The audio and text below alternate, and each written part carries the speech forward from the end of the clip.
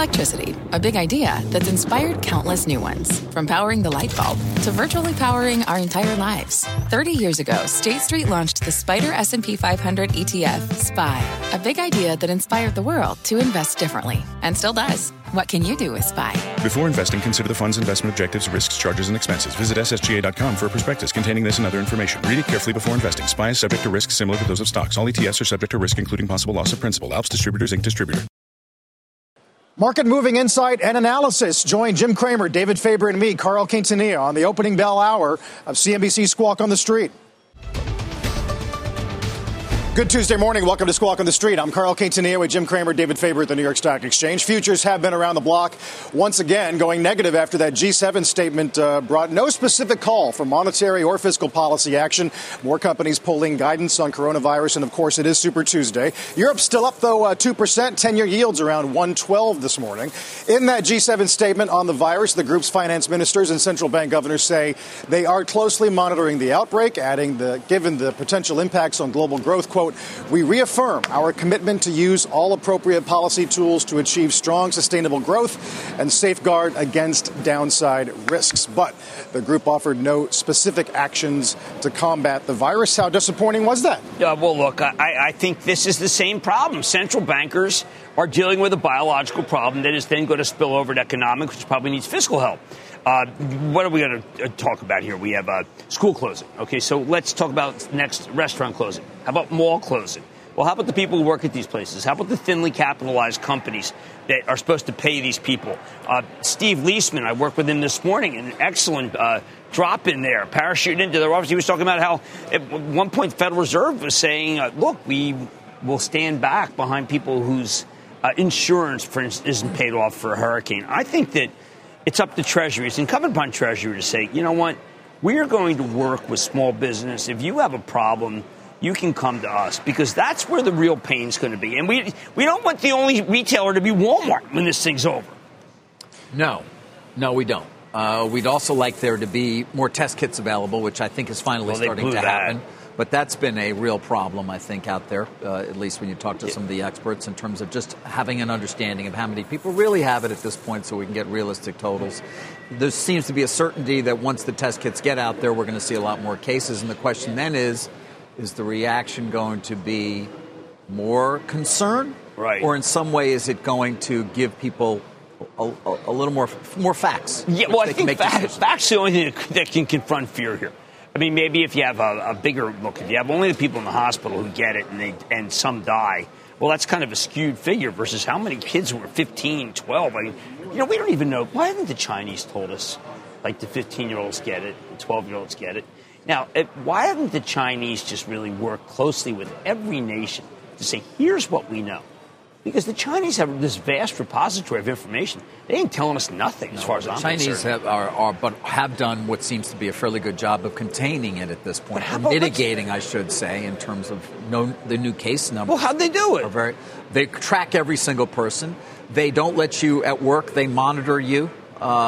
Make sure you have your face mask on at all times. Don't talk to other employees. They know, based on your cell phone data, where you've been. If you've been in contact with anybody they think has had the virus or could have had it, they prevent you from going to work. Jeez, we can't do that. We can't do that here.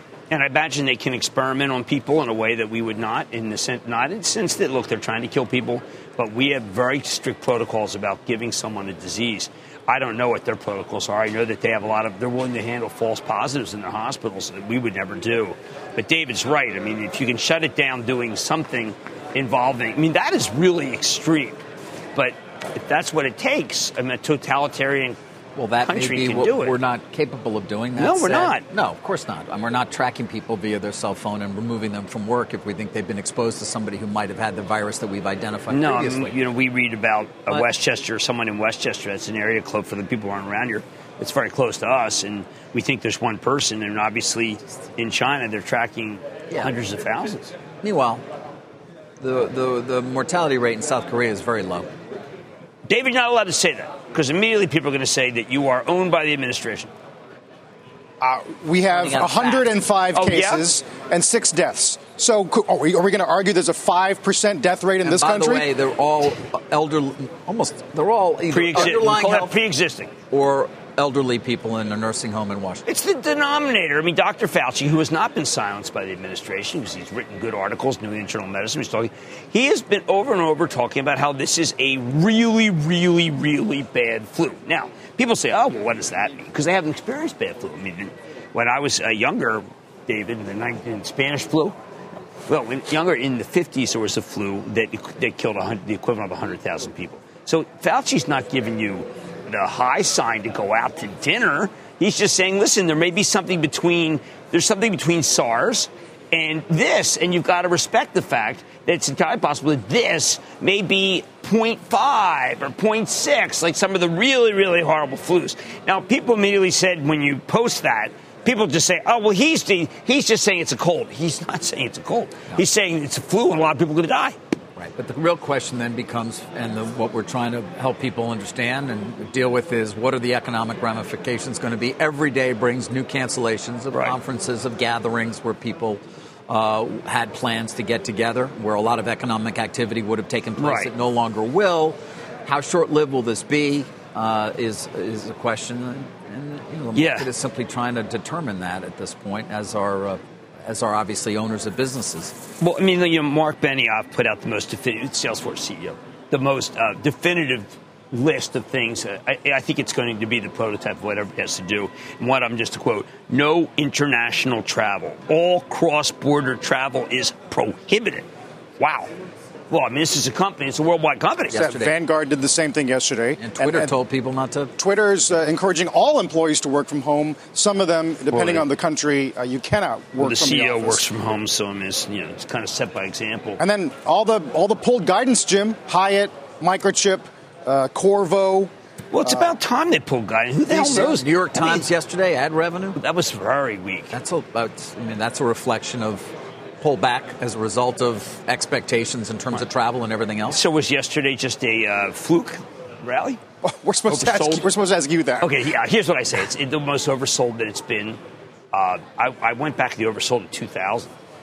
Every time it's been this oversold, with the exception of 2008, you had this kind of rally, and it tended to have staying power, which is something nobody's thinking. Now, does the market know something we don't know about? Something that is a drug that you can take in the hospital that gets you out of the hospital. And once again, I want to explain. Like when I lost my father, so what happens? He breaks his hip, pretty healthy. We get him in the hospital. And they say, listen, he's got to get out of the hospital in 48 hours. We couldn't because he wasn't able to stand up. So, of course, he gets pneumonia, and then he dies. Now, he's a healthy person. He gets pneumonia, but he's 92. That's what happens in the hospital. You don't want to be in the hospital. So we can get people out of the hospital and make it so they can get better at home. Huge win. That's not, when you say huge win, I'm saying that there's a far more likely chance that people can live instead of getting a really serious pneumonia that you can't get from in a hospital. Right. You might have it already. What about in terms of yesterday's price action, this argument that the stocks that got hit the hardest in the last half of February rebounded the least, right? Yeah, they didn't because there's no – you were still in the cruise lines. They make sense to go down because I remember dealing with Chipotle. Chipotle took 18 months. I mean, what the heck are they going to do? Delta's up big because Warren Buffett bought stock. I mean, okay, so tomorrow did he go buy stock again? I mean, come on, people. I mean, these are companies whose earnings are going to be slashed. A lot of these guys are just saying, like Visa did, the lower end. Lower end, we don't know how low it can be. We don't know how long it's going to go. If everybody slashes low end, then what happens? You say, okay, well, listen, S&P multiples lower, and this is why. But you see the Carnival, Royal Caribbean, Norwegian cruise. If you're buying those right now, do you know something we don't? Do you know something about bookings that we don't know? Do you know something about the Diamond Princess, that it really wasn't that many illnesses? What do you know? There certainly seemed to be a lot of illnesses off that ship. Over 600, right? That's a petri dish. You've said that before, and you've also advised people not to buy these stocks. Yes, I have, and it's been okay. The only stock that I would recommend you give is Quiagen. Yes, well, that is going to be up a lot. We'll get to that deal from Thermo, of course, to buy the company. But do you look for a little over $10 billion? But it is interesting that if you at all on air, I'm going to do it, but say that this thing is not the worst thing that's ever happened, or put it in some sort of context, which is this is horrible, people immediately blast you for not being serious about it. Yesterday, all I did was put up a quote from Dr. Fauci. There isn't anyone in the profession who doesn't think he's the best. It was a quote. And what did people say on Twitter? How could you misinterpret his quote? How could you do that to his quote? I mean, I made very clear that all I did was give his quote. It doesn't matter. And what was his quote? It says that maybe it's not going to be 1.4, which is what China has. The deaths, 1,099 people, 1.4 deaths. Well, yesterday on Squawk Box, Dr. McCarthy, who was very adamant about the test kit problem, also said he thought the fatality rate would be far lower. Right. Potentially looking at South Korea's numbers, which are aberrant, at least compared to so many of the other ones that we've looked at. We can be critical, by the way, of the CDC, but the Chinese did cover up this thing for 2 months. I mean, we could have gotten a little bit of a heads up there. You know, we're all still trying to figure it out. The one thing we do know here, public service announcement every day, wash your hands a lot and don't shake hands. I do it. Don't shake hands. Well, we have to get rid of it. We have to have a policy. You can't shake hands. I mean, it's just why? Why? It's atavistic. Remember, they didn't in the Ebola crisis. They did not shake hands, and they had surprisingly few deaths. And that was just a very simple thing that they did. Don't shake hands. You want a mask? I got some masks in my bag. You gave me a few. No, I got better masks. Oh. I got really good ones. I will take some, sure. You want it? Well, I may be traveling later this week. Are you going down to Tulane? I may be, yeah. I'm going to. All right, let me get you something. Actually, still supposed to be going to New Orleans. We'll see. You going to go? I wouldn't take that. I wouldn't go. You wouldn't go? Here, you guys. Here you go. These are the ones that are good. Being advised, potentially. These are the good ones. Okay. Whoa! Those are good ones. Yeah, these are the good ones. So, where'd you get those? They were third party.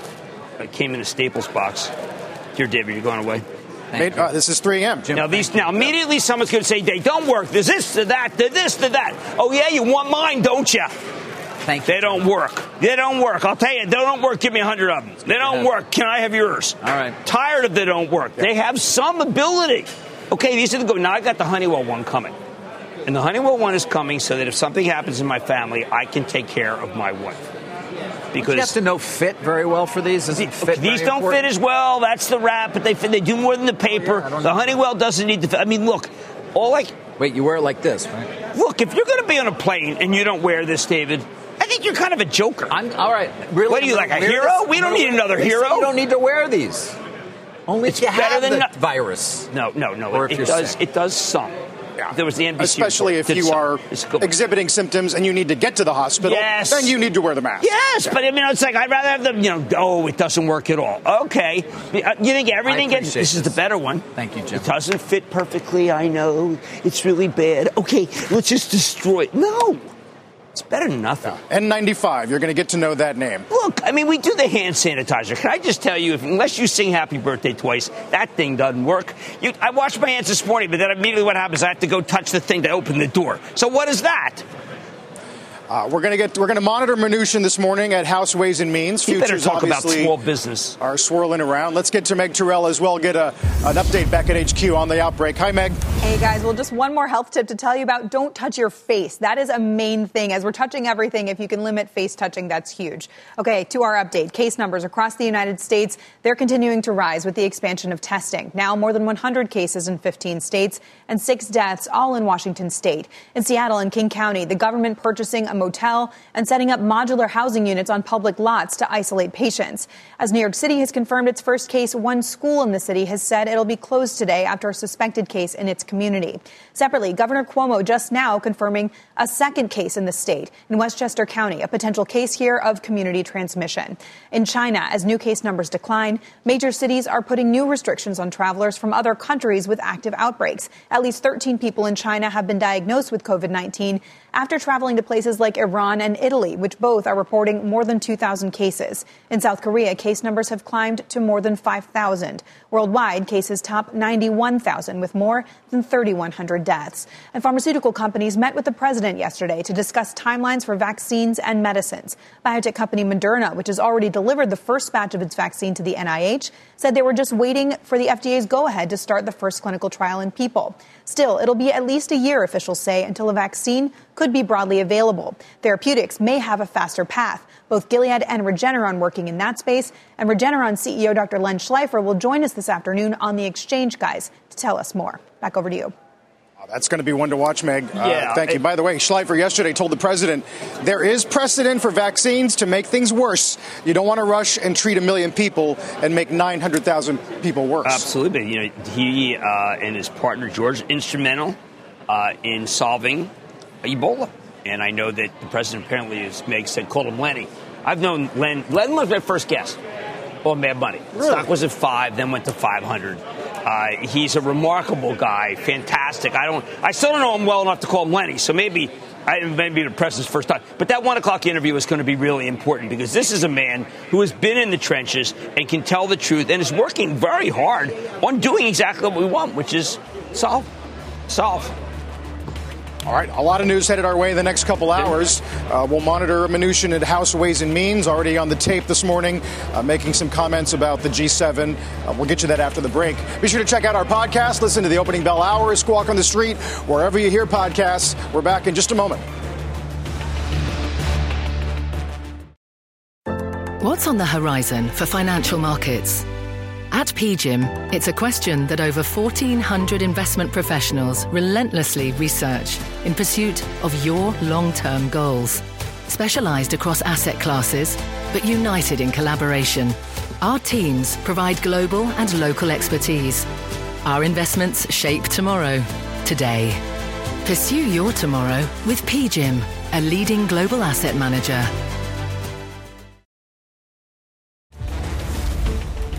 All right, time for a Mad Dash and an opportunity for us to talk stocks, something we haven't done quite as often, at least individual companies. Tesla, certainly a name we like to focus on. What's going on, Jim? JMP today, raising our rating to market outperform, price target 1,060. Very well-reasoned piece, which just talks about what should be the right place to pay, what price to pay, talking about 30-plus EBITDA multiple. Near-term virus disruptions could create what? Buying opportunity. No, David, this is Tesla. Got it. Everybody else is having supply chain issues and demand issues. No, for Tesla, it's an opportunity. COVID-19 is good for the market. Yeah. It's that one. Well, plus it was like this is your only chance to get in because you see you had a momentary decline. Yes. So this is what passes for. This is the research, and what I have to say is that I know this is going to sound Pollyannish. I agree with the call. You do. I think it's the only one. I think all the auto companies are. When I look at Ford, David, I think Ford is not doing well. GM not doing well, and these guys still don't have to do any advertising. This Berlin plant, if they put it up fast enough, is going to be probably the place that you visit. Like I visited the Lamborghini plant in Italy, which is unfortunately close to Milan. But I do think that this is a company that is going to have earnings. And then the remaining shorts, if there are any, are going to have to deal with the fact that it's the only auto company that people, they want the cars. And I spent a lot of time talking to Mike Wirth from Exxon, from Chevron today. Not from Exxon, didn't do that well. And we were talking about EV, we were talking about how ESG, we're talking about, but there's still going to be combustion engines. But people like electronic vehicles. They do. Especially in Europe. Yep. Still a very, very small percentage of the overall market. I know, but that is going to change. Yeah, it will. And Chevron admits it. But 30 times EBITDA? 30 years worth of EBITDA. That's baiting more. That's more on not just. What are you throwing cold water on this? That's autonomous. By the way, Elon Musk. Look, you may not like it, but Elon Musk just said that he liked Jack. Yes, I saw that. Yeah. Talk a little more about the Twitter potential fight there between Elliott and something. Let's talk a little more about it later. Report? No Faber report today. Too much Corona. All right, let's tell you, by the way, as a reminder, you can always watch us live on the go. It's the CNBC app. Download it today. We got a lot more Squawk on the Street, including an opening bell 10 minutes away.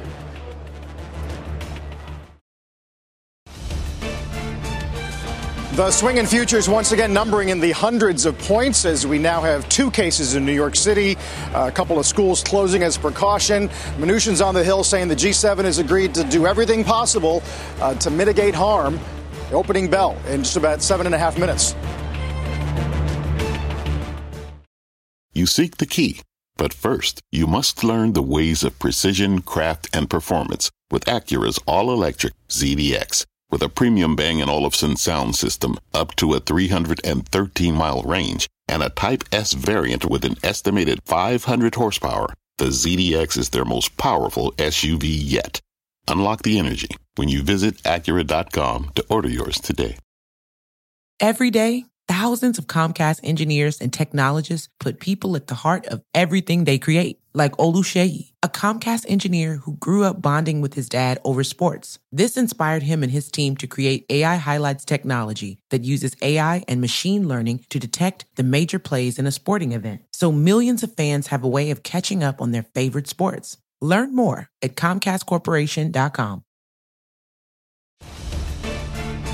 You're watching CNBC Squawk on the Street, live from the financial capital of the world. The opening bell in 3.5 minutes on another busy Tuesday as we got through that G7 call with no specific call to action. Mnuchin's in front of House Ways and Means right now saying a couple things, trying to get out about 1 million virus test kits, and that if there is a need to stimulate the economy, he says infrastructure will be a priority.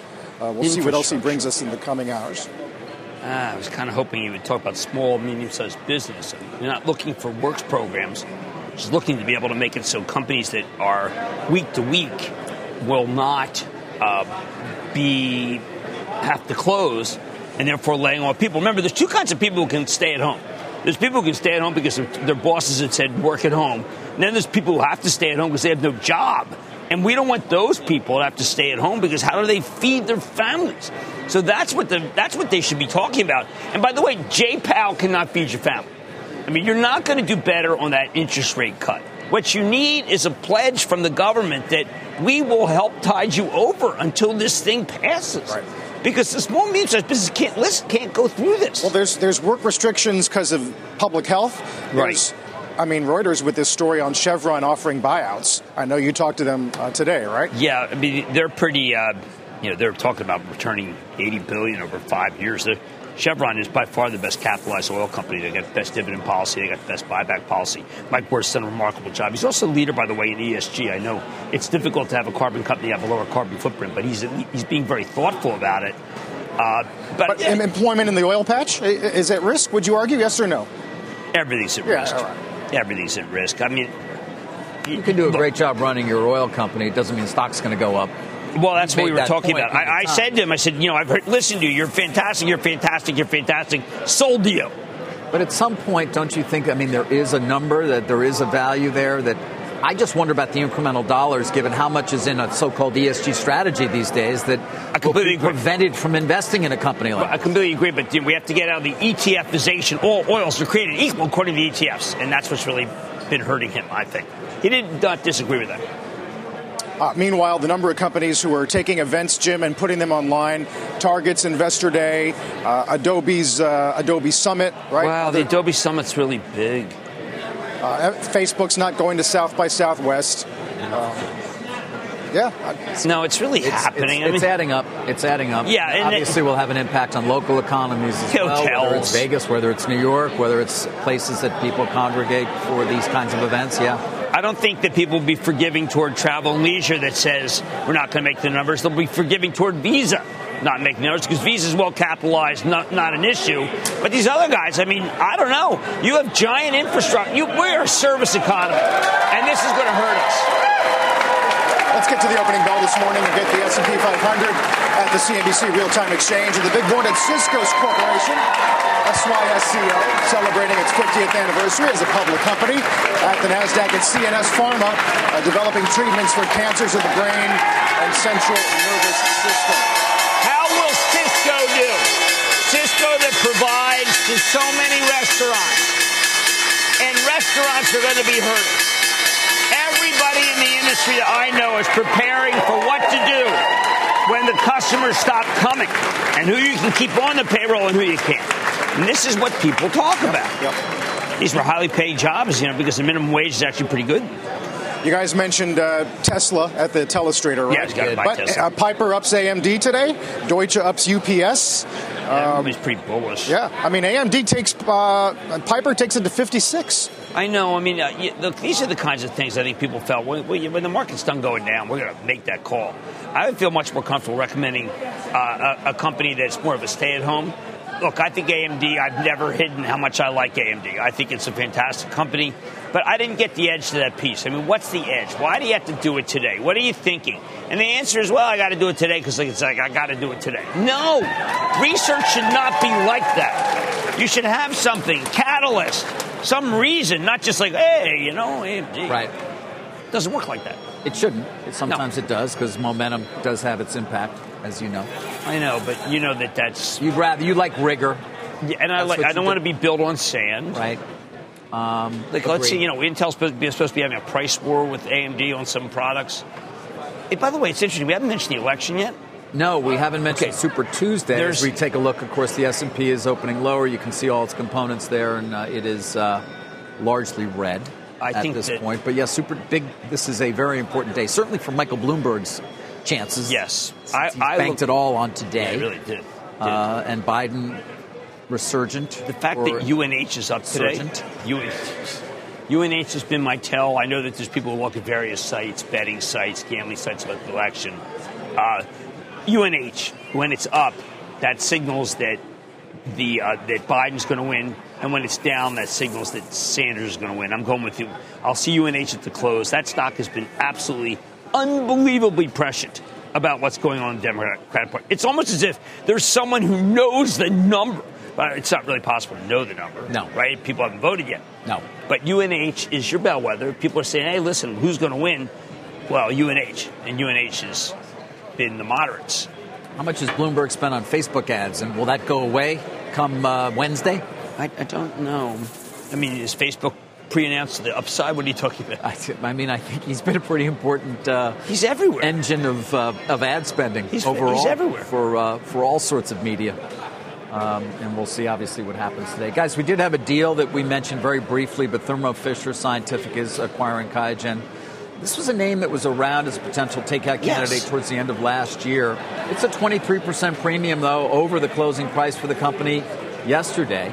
39 euros a share. It's all cash. When you throw in debt, it's about $11.5 billion total at current exchange rates. Jim, Thermo felt, obviously, this is something they needed. We talked about this company a bit because they're involved in testing. Right. And Thermo, obviously, is a giant in so many different areas of the laboratory, so to speak. But they are saying that, they believe it was something that they needed to do. Right. Well, I was going back and forth with Mark Casper, who is really a remarkable CEO nobody talks about too much, about why this was so necessary. It's immediately accretive, and deal is going to have significant value for customers and shareholders. For our clinical customers will benefit from QIAGEN's strong presence in the attractive molecular diagnostics market, where there is consolidation. Yes. And not unlike Danaher's about to close, apparently. It's just, the FTC? On the GE. On the GE deal. So you're really starting to deal with a couple of life science companies that are almost unassailable in their franchises. Look at Thermo. Thermo is, by the way, if you go back and look at the performance of the stock price, it's been incredibly strong. And they have been an aggressive acquirer for quite some time in terms of consolidating part of their industry. Mark has done a remarkable job quietly taking a company that was always a good company into the forefront of all the stuff that we talk about in terms of being able to beat these viruses and analyze things. I mean, it's a remarkably great company, as is Danaher. They're both great. I don't know if there's... What's that? Previously, there had been some concern on antitrust here, when this had come up as a possibility, but unclear to me where that may stand. What was it? What did they block? Harry's, right? That was the big... Yeah. They blocked Harry's. Yeah, they blocked Harry's. So, when you look at the FTC, they just stuck it to Harry's. They stuck it to Harry's. And Harry's, I did want to add AbbVie Allergan getting closer and closer to a close. Ooh. They got EU. Yeah. They are still awaiting FTC. Remember, this is one of the largest deals of last year, of course. It's huge. AbbVie's acquisition of Allergan. I am told by people familiar that it could be as soon as a week. All right, good. Remember, FTC. Numbers will go up. Once you get the FTC approval, this thing will close. Numbers will go up. As the chief spokesperson for the American Migraine Foundation, I can tell you that the pill that they have for first pill for acute ever migraine is Dynamite. I wake up with a migraine. I'll take that thing in an hour and a half. My head doesn't feel like that Dave has been hitting it with Spreads have been a little hammer. wider lately. You can see it tightening up, but spreads have been a little wider, as you'd expect, just in terms of general risk in the risk arbitrage community, given the spread of the virus and whether or not there are potential outs for these companies in terms of claiming material adverse change. Wow. If it has been carved out as a reason. being the epidemic. Interesting on the QIAGEN. It was around, and yet you got a huge premium deal there. That 47 had been reported on publicly, and yet it was a huge premium deal yesterday when Gilead announced it. And even the Taubman deal was a huge premium, and it had been reported. That was incredible. So there have been opportunities for you out there in takeover land for things that have been made public, not by me, unfortunately, but by others in the press, and yet the stocks had not moved. No. And it is amazing, by the way, that you have some really great. Remember, you have, Simon Properties. Yeah. $33 billion in dividend. They'd waited a couple of weeks. It would have been a lot worse for Taubman, right? I mean, yeah. Well, that Simon deal. That deal is structured so that everybody kind of wins. Yeah. I really like Simon. Remember, he's in good mall properties. Don Wood. I mean, what matters with the mall is, look, obviously with Corona, mall may not be the first place you want to go. I went bowling this weekend. Not the first place come the apocalypse. You gotta pick up the ball. And other people have held that ball. You have to have your own ball. My friend Bruce Birnbaum had his own ball, but didn't have the holes drilled. Thermo Fisher on the conference call did say that activity in China still very slow due to the virus, and that first half of 2020 will have less revenue than originally forecast. Yeah. Look at Apple reversed. Apple was up all morning. It was. And they were telling a pretty good story. This market is really fraught. People at home, just find a level that you're really comfortable, because this thing is going to be a wild ride. It is. Is Apple reflecting the Corvo guide? I think Apple's reflecting that people are just kind of each day coming in and saying that the super cycle note that Wedbush, for instance, put out is not, we're not talking about Apple's super cycle right now. Super cycle, last big super cycle we had was the coal super cycle, by the way. I mean, Corvo's up on the revenue, on the guidance. I mean, again, everybody. Amazon is down, even though it's killing it on Amazon Fresh and Amazon Prime. They're running out of stuff. Trucks never stop. Amazon Fresh trucks never stop on my blog. It's really interesting when you get to Amazon for something like this, and it doesn't come from Amazon.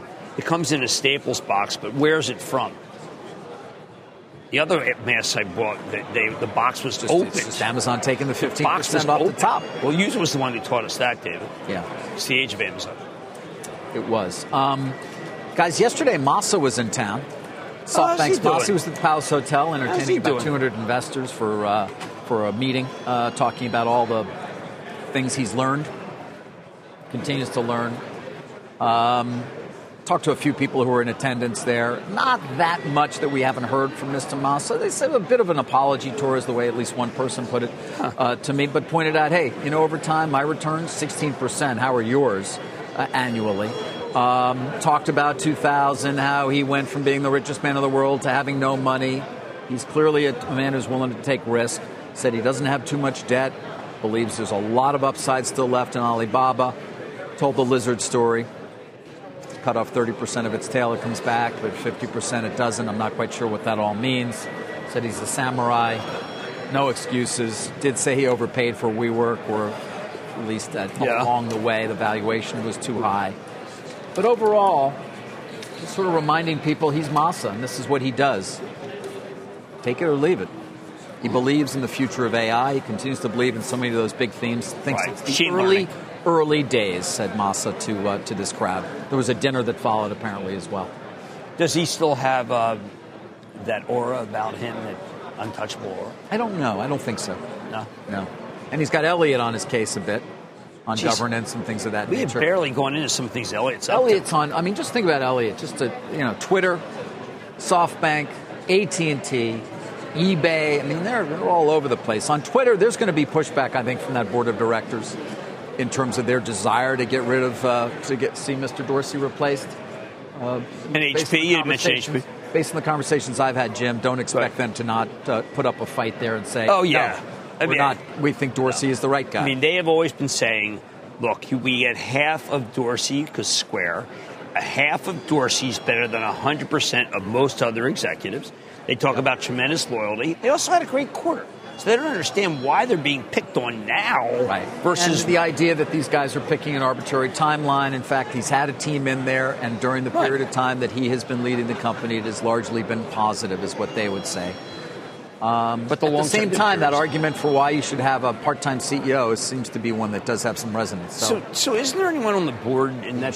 Take me in that boardroom, David. It's a decent board. I mean, Kordestani's He's real. He's real. He's going to potentially fight. Well, how about someone just says, you know what, Jack's going to spend a little more time in the office? How about that?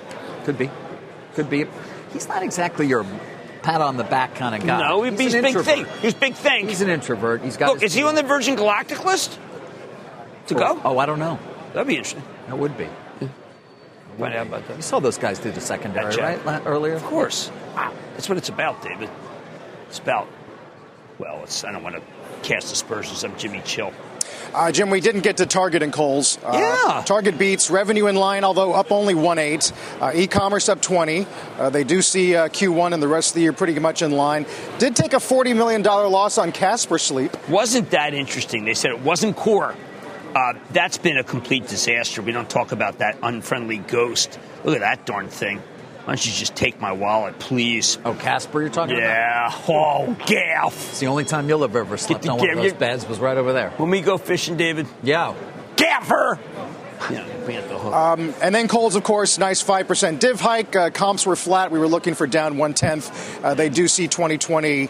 420 to 460, streets at 458. Boy, that's so cheap, and they gave you the 5% dividend boost. I figured the stock would be up $1.50, but it's up 4 cents. Yeah. Jeez. Well, remember, it's a store. In the end, I'd rather go to Amazon and then return it at the store, which is what you can do with Kohl's. The store is a concept. You don't need to go to the store. If you stock up, you go to Costco. Everybody went to Costco. And then just go home after work. I was in a restaurant last night. Had a good meal. Good, I'm glad to hear that. Yeah, and there was there, Kohl's is moving. And there were a couple tables that people were eating. Someone came up to me. Yes, they did. Said their son liked me. Just as long as they don't shake your hand. Well, that was the whole issue. I gave her a hug. Oh, that's not a good idea. I thought it was the last hug I ever did. You want to limit you want social distancing. You need to have your social distance. Well, it's easy this for you, the right David. You're an unfriendly guy. I am not a particularly friendly person. That is. Dave, this is when David does best. His curmudgeon meanness really serves a purpose. My convivial nature is bad. It's not that big a fan. The stay-at-home economy, the Faber economy. Yeah, the Faber economy. Yeah.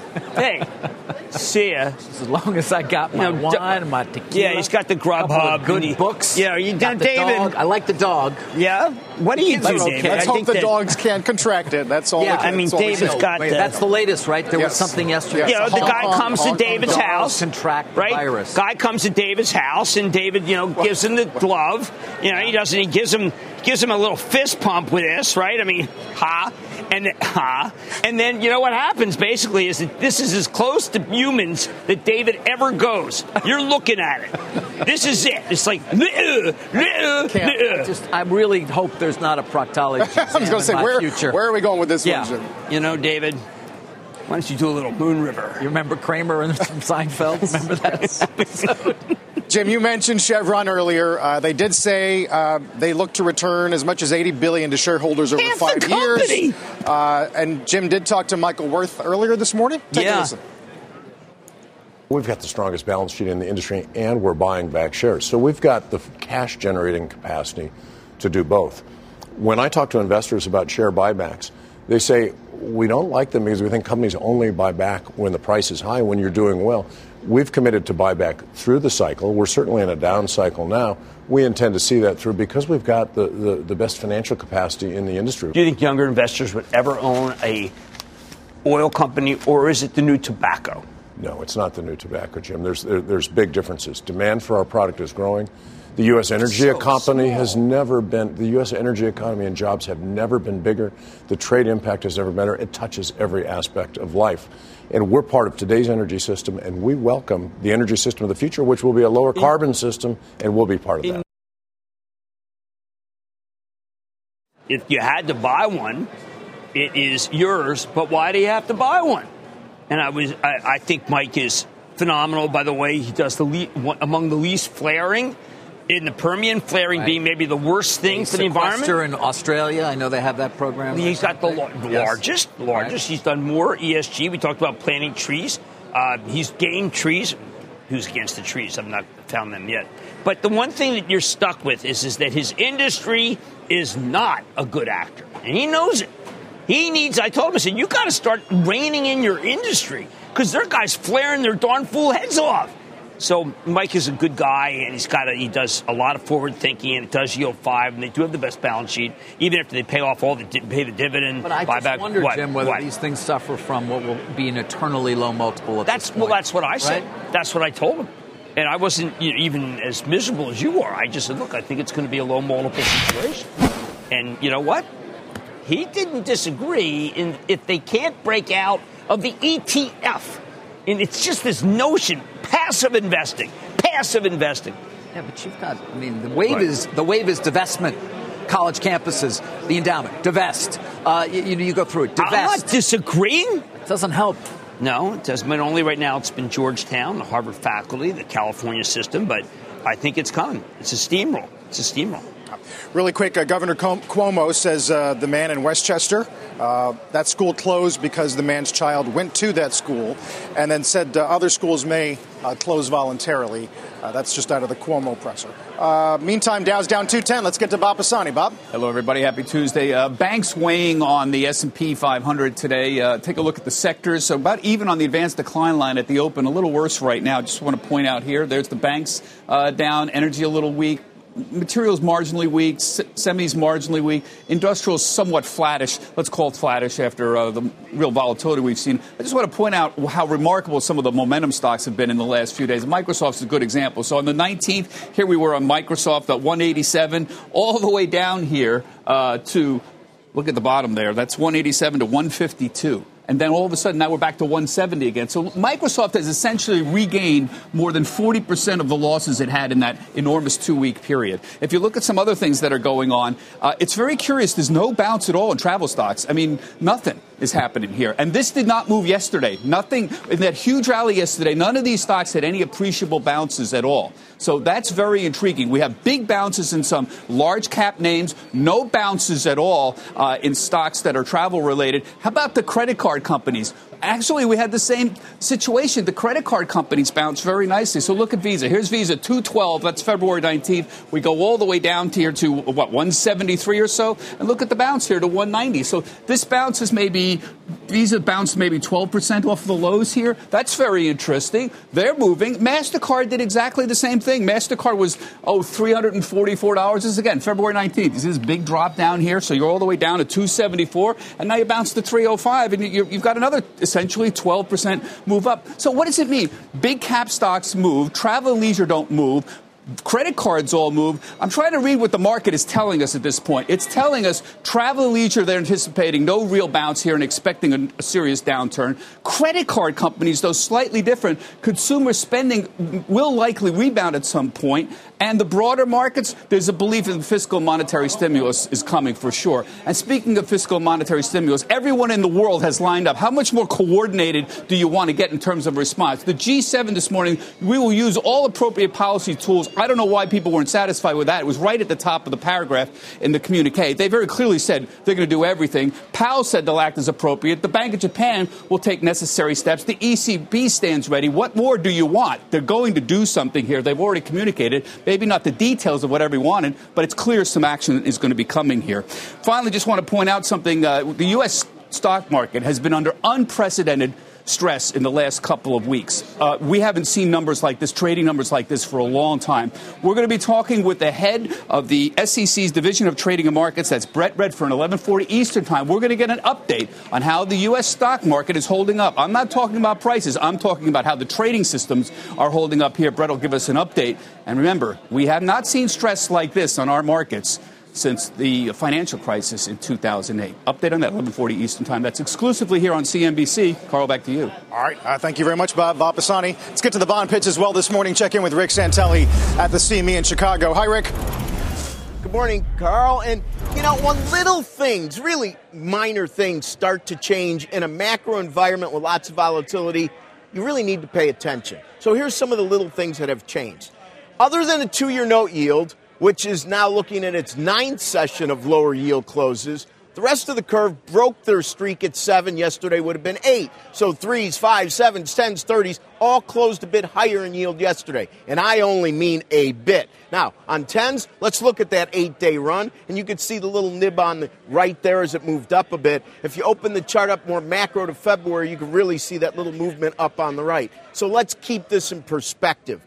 But it did bounce, A. B, the yield curve now is starting to flatten a little bit. The 2-year note yield actually is only down 2, and we're down more through the rest of the curve. The 30-year that had been best performing, notes over bond known as the knob, had been widening. All that is reversing a bit, something to pay attention to. 1 week of boons, their yields have been volatile as well. Yesterday they were down to minus 66. They're now at minus 60 and moving a bit higher in yield. Dollar yen has been on fire, so you can see on this February 1st chart going all the way back to October. We haven't been at these levels against the yen. And finally, the year-to-date of the dollar index. It's having a very small up day now. Lost 2.5 cents in basically a week. But the point is, 96.39 settlement for last year, 97.50 now. You really want to pay attention to the spread between where it's at and where it closed 2019. Carl, Jim, David, back to you. All right, Rick, we'll see you in a while. Rick Santelli, the Treasury Secretary, as we said, testifying before House Ways and Means this morning. He talked about the coronavirus, and our Elon Mui is on the Hill with all the latest. Hi, Elon. Hi, Carl. Well, this hearing was ostensibly supposed to be about Treasury's budget, but the Secretary began his testimony by addressing the administration's response to the coronavirus. He gave us a little bit of color there, saying he spent 5 hours on Saturday in the Situation Room discussing how they are trying to contain the virus. He referenced that G7 call this morning, and he said that containing the outbreak is a major priority for the administration. Do everything we can acting together to combat this. And I assure you it's a major priority. We look forward to the emergency funding from Congress, and if we look more issues, I'm sure there will be bipartisan support. On the testing, we are aware that there have been no issues to those medical professionals. Now, he did not offer any new details so far about what potential fiscal measures the administration would be considering. All he referenced there was that emergency aid package that Congress could propose likely today. I am told the amount of that package is ranging between $7 and $8 billion. But, guys, that hearing is ongoing, and we'll keep watching and listening to it. All right, Elon, thank you for that. Elon Mui on the Hill in front of House Ways and Means. Dow down 250 here to start this Tuesday morning. We're back after a short break. All right, Jim, so Chevron tonight. And Livongo, and I can't wait to, I want people to watch Chevron because really delve into the issues. It's, by the way, it's not just that I came back with a new tobacco. No, it's a real discussion. He's a very thoughtful man. Trying to figure out why the stock didn't go up. All right, Jim. We'll see you at 6. Thank you, guys. If not before. Dow down 326 on this Tuesday. Of course, coming off the biggest Dow gain in 11 years on Monday. Don't go away.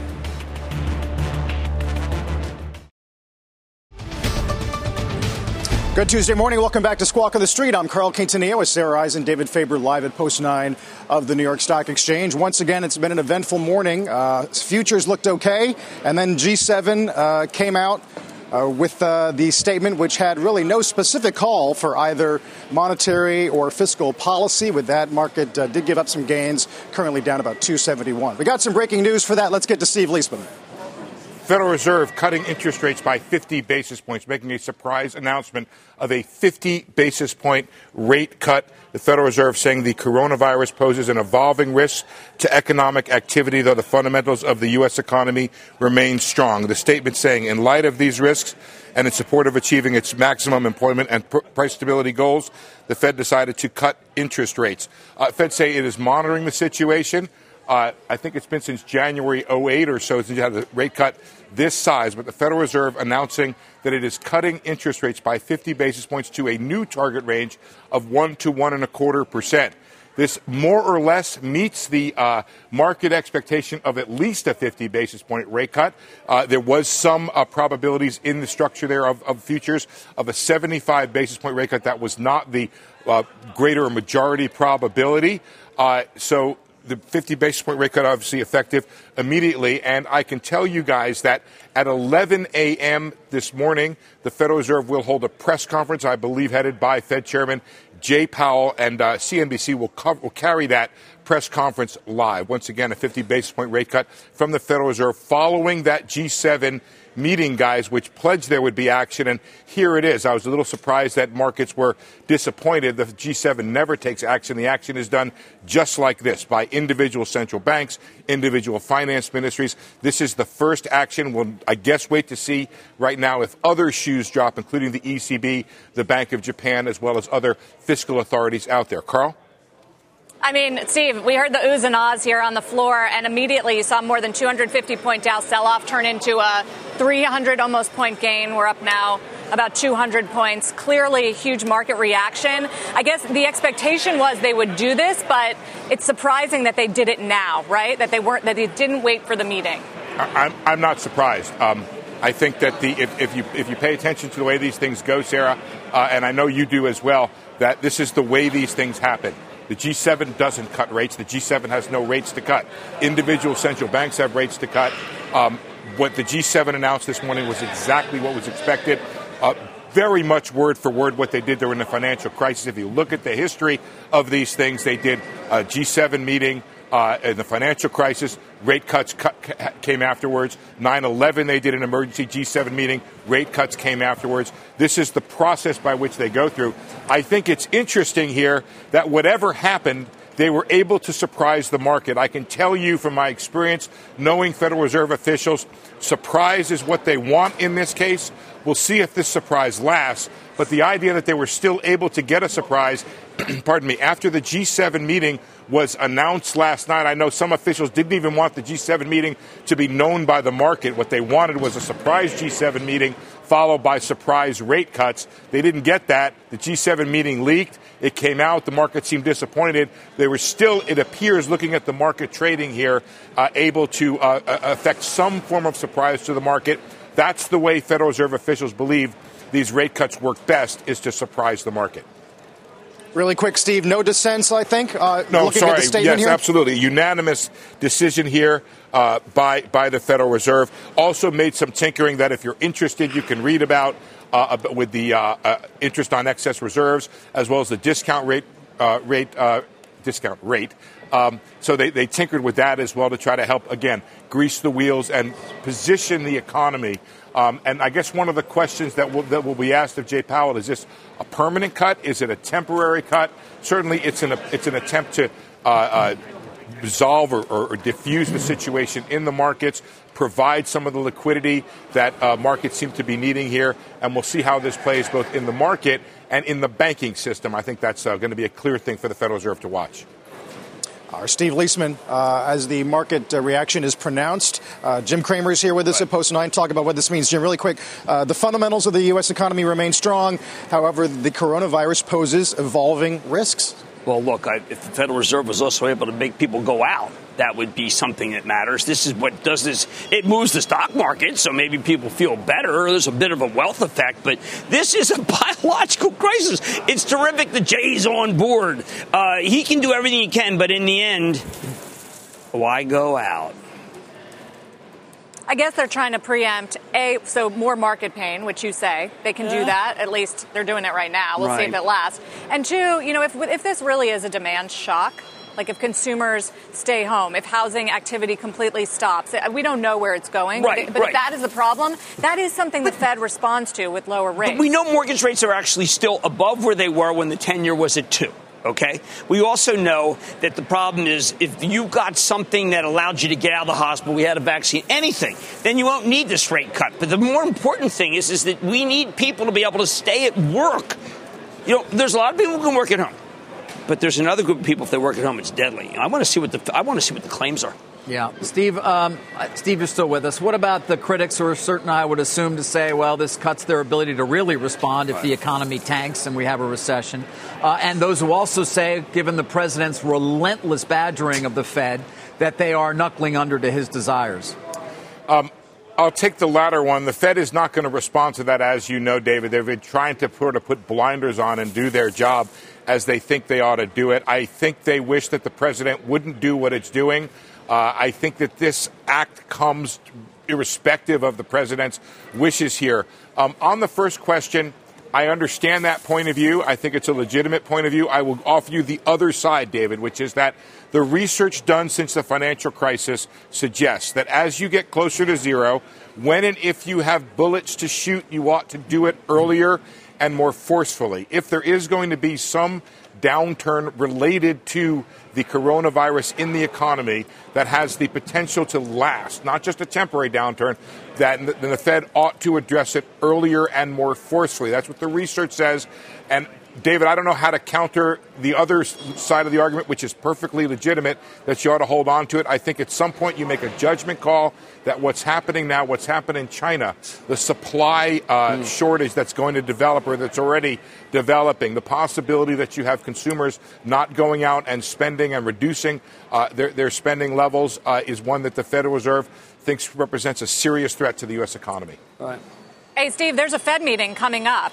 And I think, a lot of the guests on CNBC expected this move to happen then. So what are we, 2 weeks away? So I think that's the surprising element, that it happened outside of a meeting. What is he going to do at the meeting?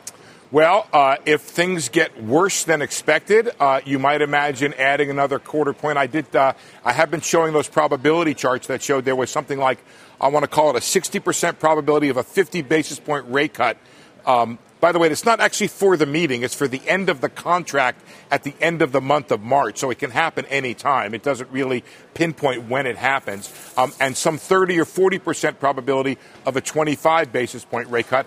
And I suppose what's just happened now, Sarah, is the debate in the market has become one of 0 or 25 at the March meeting.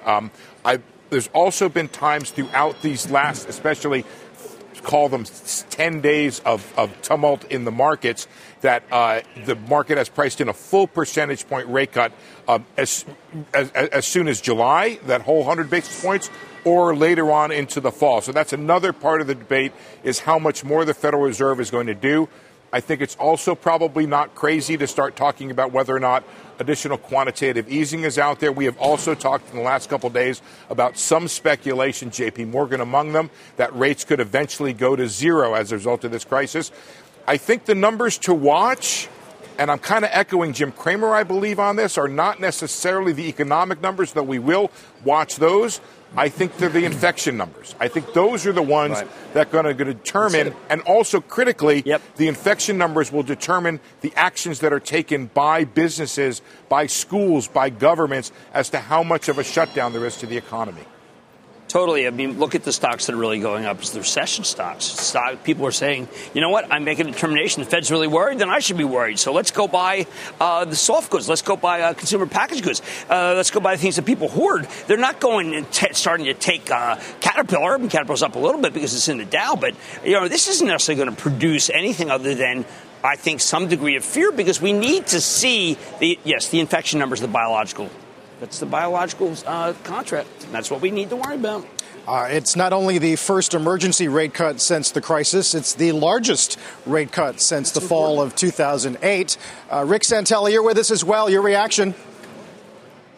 Yeah, I'll tell you what, I was as shocked as anybody, of course. The reaction, well, let's look at the dollar index. It was up about 1/8 of a cent.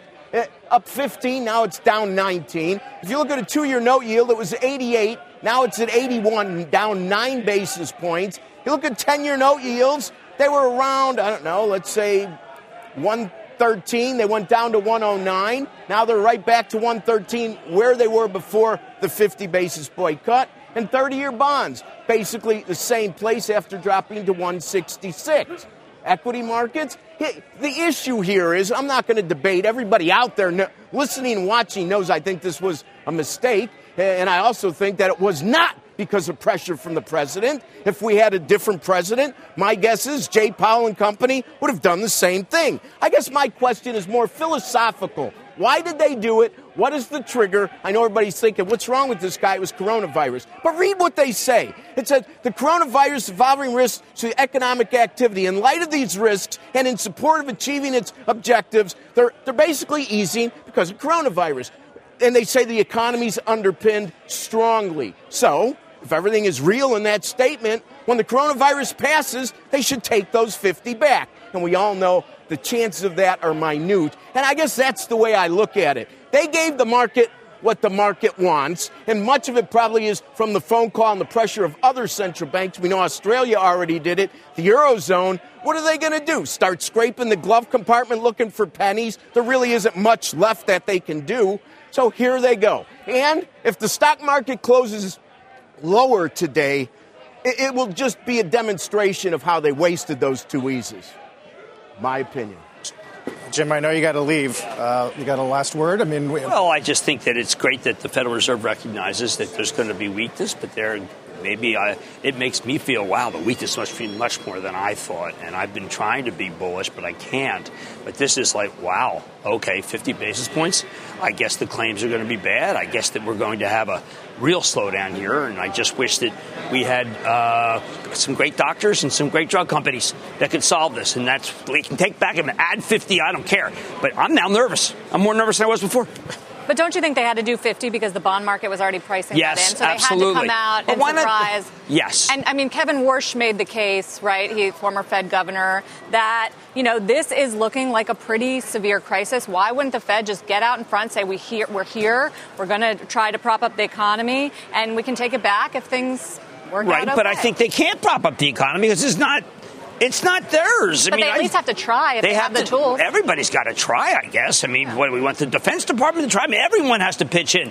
But I'll tell you, I want everyone to try. No, I mean that I would, if we got a drug that got it so we were out of the hospital, I don't care about 50 basis. We can raise rates 75 basis. But this is about trying to get it so that this country doesn't freeze up. And obviously the Fed thinks it's going to freeze up. Jim, thank you. You've been listening to The Opening Bell on CNBC's Squawk on the Street. This podcast is supported by FedEx. Dear small and medium businesses, no one wants happy customers more than you do. That's why FedEx offers you picture proof of delivery, packageless and paperless returns, as well as weekend home delivery to 98% of the U.S. on Saturday and 50% on Sunday. See the FedEx service guide for delivery information. FedEx Ground service is also faster to more locations than UPS Ground. See what FedEx can do for your business. Absolutely, positively FedEx.